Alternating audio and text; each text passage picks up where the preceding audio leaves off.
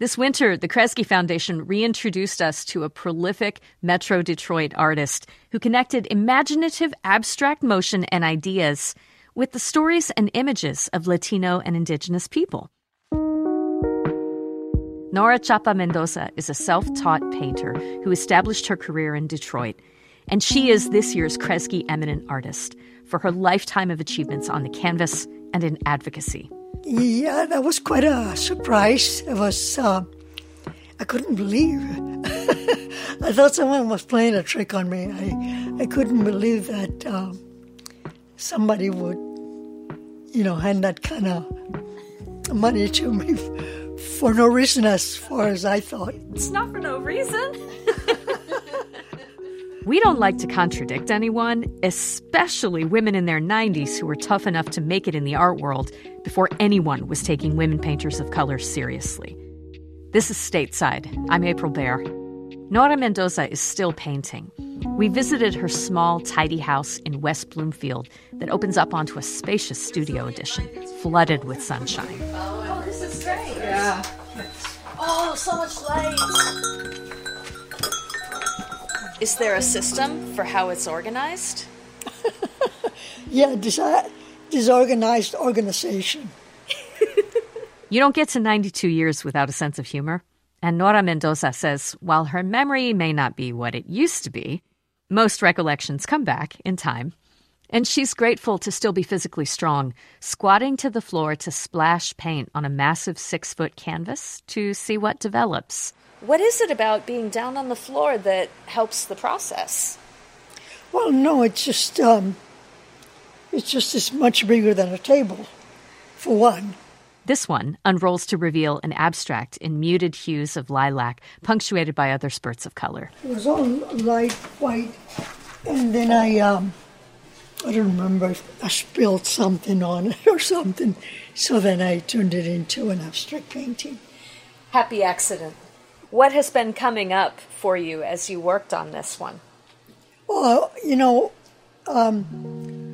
when I work, it's just the paint and the canvas, and I don't think about anything. I don't, it's just my eyes tell me what is wrong with it, what I should take off, what I should add.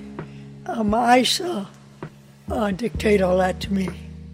Mendoza leads us back to her living room, filled with human-sized wood carvings and other artifacts from her time running Galeria Mendoza, which she opened in 1981, the first of its kind in the city to exclusively feature Latino artists. I asked her about her arrival in Detroit in the early 1950s. Just 21 years old and already married to a young doctor, she says the city made an impression on her. What did you think of the community when you arrived? It was different because in Texas, I think there was a lot of discrimination, and not only to the African American, but as well as to the Latinos, the brown skin. Nora, were you selling work at that time? Oh no, I used to. I've been painting since I was little. Even started with sand and then onto paper and onto. But my ex-husband wanted to be the breadwinner, and so he encouraged me to paint, but not to sell, not to make money, not because he wanted me to keep them or anything like that. It was just simply because he wanted to be the person who brought the bread home, or whatever they call it. I don't know. Among the things that happened, you went to art school. Yeah, I was curious. I know I went to school to see if it was any different than how I was teaching myself. Yeah. And no, there was no different there. Actually, my way was better for me. How did you teach yourself? By doing. By doing, you can do anything you want to do. Like I said, it's all up here. And that's how I learned. I think I have a good eye for color. I think maybe because I didn't speak English till I was 8 years old. I would draw a lot, and also thinking back in time, my mother died when I was 4, and it was also a way of replacing that being that didn't exist anymore, but that I needed nurturing. Yeah. So I nurtured myself. And you continue to nurture yourself. Yeah. When you were in your 20s, after, when you came to Detroit, what were you painting? What were some of your subjects? I wasn't painting like painterly. I would just paint on whatever, or paper, anything that I found. Even today, anything that I find, I make art with. And like I said, I was curious about school, and that's when I started taking classes at Center for Creative Studies. Were there certain media that you were trying that, gave you ideas or you thought were exciting? I always wanted to paint abstract, but I never really had pursued that. I mostly painted figurative, and I painted women a lot. I think because I remember being asked why I painted women, and this is because I'm a woman, and who would know better than the subject than a woman.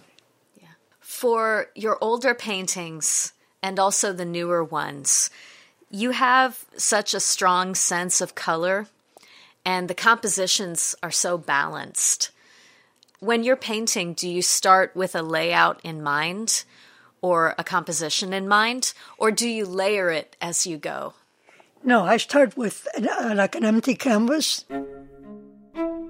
and I sometimes throw the water first, sometimes the paint, and then I let it do its own thing, and then he tells me what he wants to be, and that's how I develop it into whatever it's going to be. And I actually didn't know anything about the terms that you used, balance and composition, but what's that? So either it looks right or it does not look right. And, Yeah. and because I see once the paint is there, it tells me what it wants to be. More with visual artist Nora Chapa Mendoza after the break.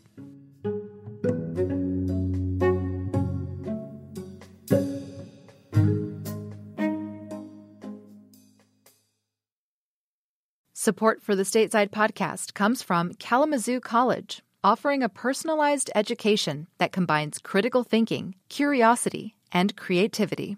Committed to preparing students for meaningful careers that make a positive impact on the world. More at kzoo.edu. Support for Michigan Public's Stateside podcast comes from Lake Trust Credit Union, working to empower financial well-being for Michigan consumers, businesses, and communities. Committed to financial solutions and advice to support people and families. More information at laketrust.org.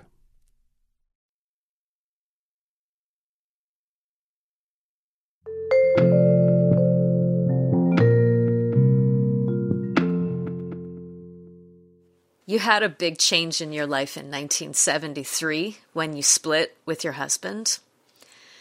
Did you have an idea of how you were going to keep doing your art at that time?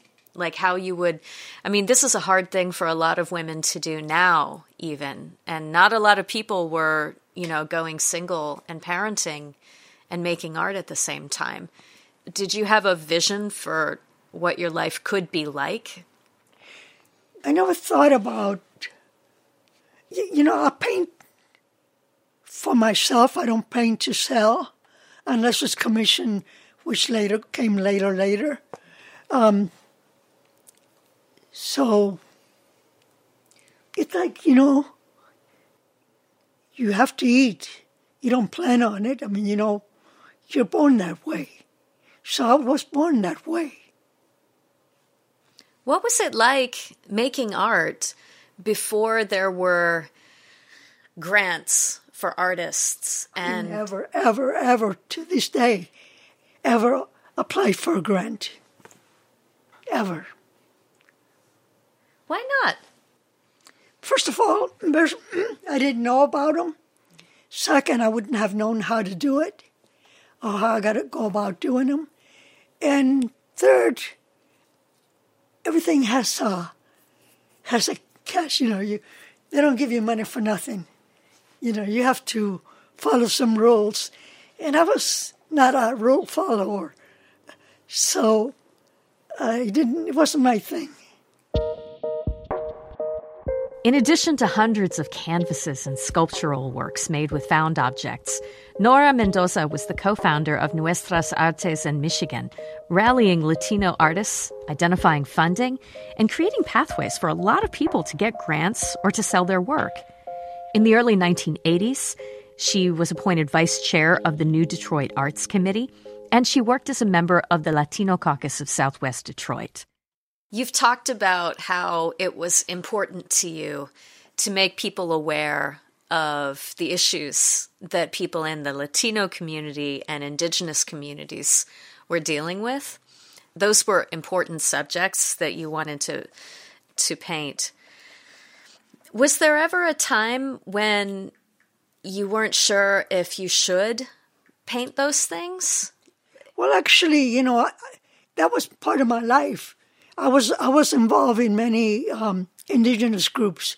It was called Canto de la Tierra, and I was sent throughout the world. Actually, Germany had me do workshops and classes and presentations and all sort of thing, and I got paid for all of that. But I never really thought about the money part because there's always just enough. I'm always happy with just enough. Even today, I don't care about having tons of money. Just enough. And just enough to get by today, and tomorrow will take care of tomorrow. But like I said, I have a magic life, so it's always there for me. Did I read that you did a commission for Cesar Chavez?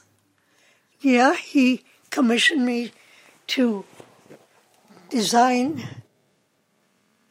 Children of the Fields program, it was called, because I was painting about labor, and Cesar Chavez was in town, and my son said, "You're going to go to that, aren't you?" And I go, "Nah." And he goes, "What do you mean you're not? You paint all about labor and you're not going to go? Come on, you're going." And he put me in the car and he took me down there. And when we got there, it was already really crowded. So he was way over there and I was way over here. And I remember grabbing a bunch of business cards and sticking them in my bag, and also samples of my work on labor. And so anyway, when at the end of the thing, the person that was sitting next to me took out his card to give me. The cards. So I took the cards and I took and then gave my card, and I said, "Oh, let me show you this." And then I showed him the photos of the workers that I was doing, and he goes, "Wait a second, stay here, don't move, don't leave or anything. I'll be right back." So he went backstage, and then he came back. He goes, "Come on," and he introduced me to Cesar Chavez, and that's when Cesar Chavez commissioned me to do the Children of the Fields. Can I ask you about your abstract work? How did you become interested in painting abstract? I always wanted to. I always wanted to paint abstract, And one day I just started throwing the paintings around and seeing what would happen. For some people, abstract art is pure emotion, maybe the purest form of emotion. But for some people, they look at an abstract canvas and they get kind of, they get a little intimidated that maybe they're not interpreting it correctly. What do you say to people who are looking at your works and trying to figure out if they're seeing what you wanted them to see? Yeah, no, I don't want them to see anything. I want them to see what they want to see. I want them to relate to it as part of the painting, as part of the colors, the shapes, and all of that. That they can sometimes see something maybe they don't even want to reveal, and or talk about because maybe it's too painful for them. But it's also a very healing process for that thing that they're feeling bad about. You mentioned the fact that when you do paint, and maybe especially abstract, that you don't really think, you're trying to see what is revealed. Did you go through a process of turning off your brain as you learned to paint in this way? No, I just did it automatically. I didn't go to art school, so I didn't have all those little rules, embedded into my brain that everything had to be this way or that way, and it's not good if it's that way or this way. You're still working. Yeah.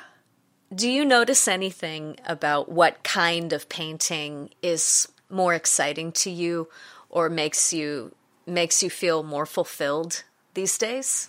Still the abstract paintings. I just love what happens when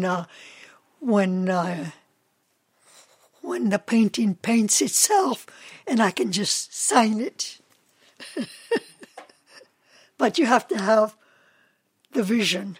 You have to have the relationship with that paint and with that canvas and with your eyes. You're pretty fearless. You're pretty fearless. Oh yeah, what's the point? Fear is a horrible disease.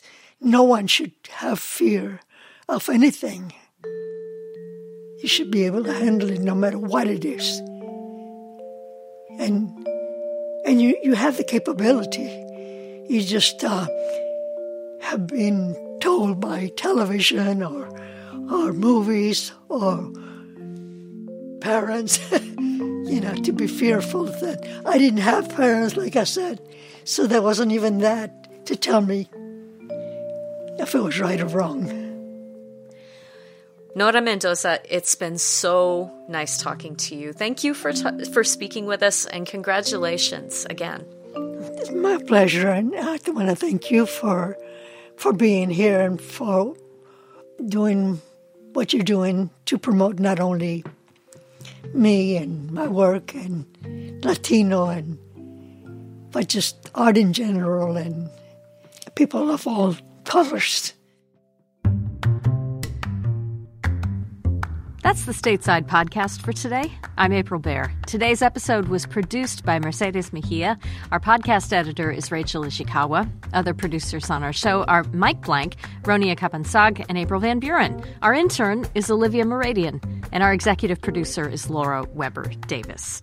Music for the podcast comes from Blue Dot Sessions and from Audio Network. Thank you so much for listening. We'll see you next time.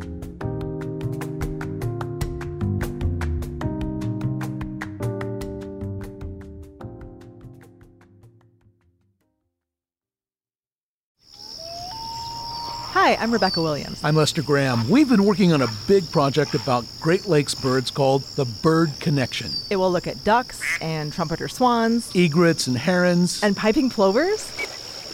Yes! We'll discuss what we've discovered at a Michigan Public Issues and Ale event. including how some problems for birds are problems for people. It's at Arbor Brewing Company in Ypsilanti the evening of May 21st at 7. You can register at michiganpublic.org.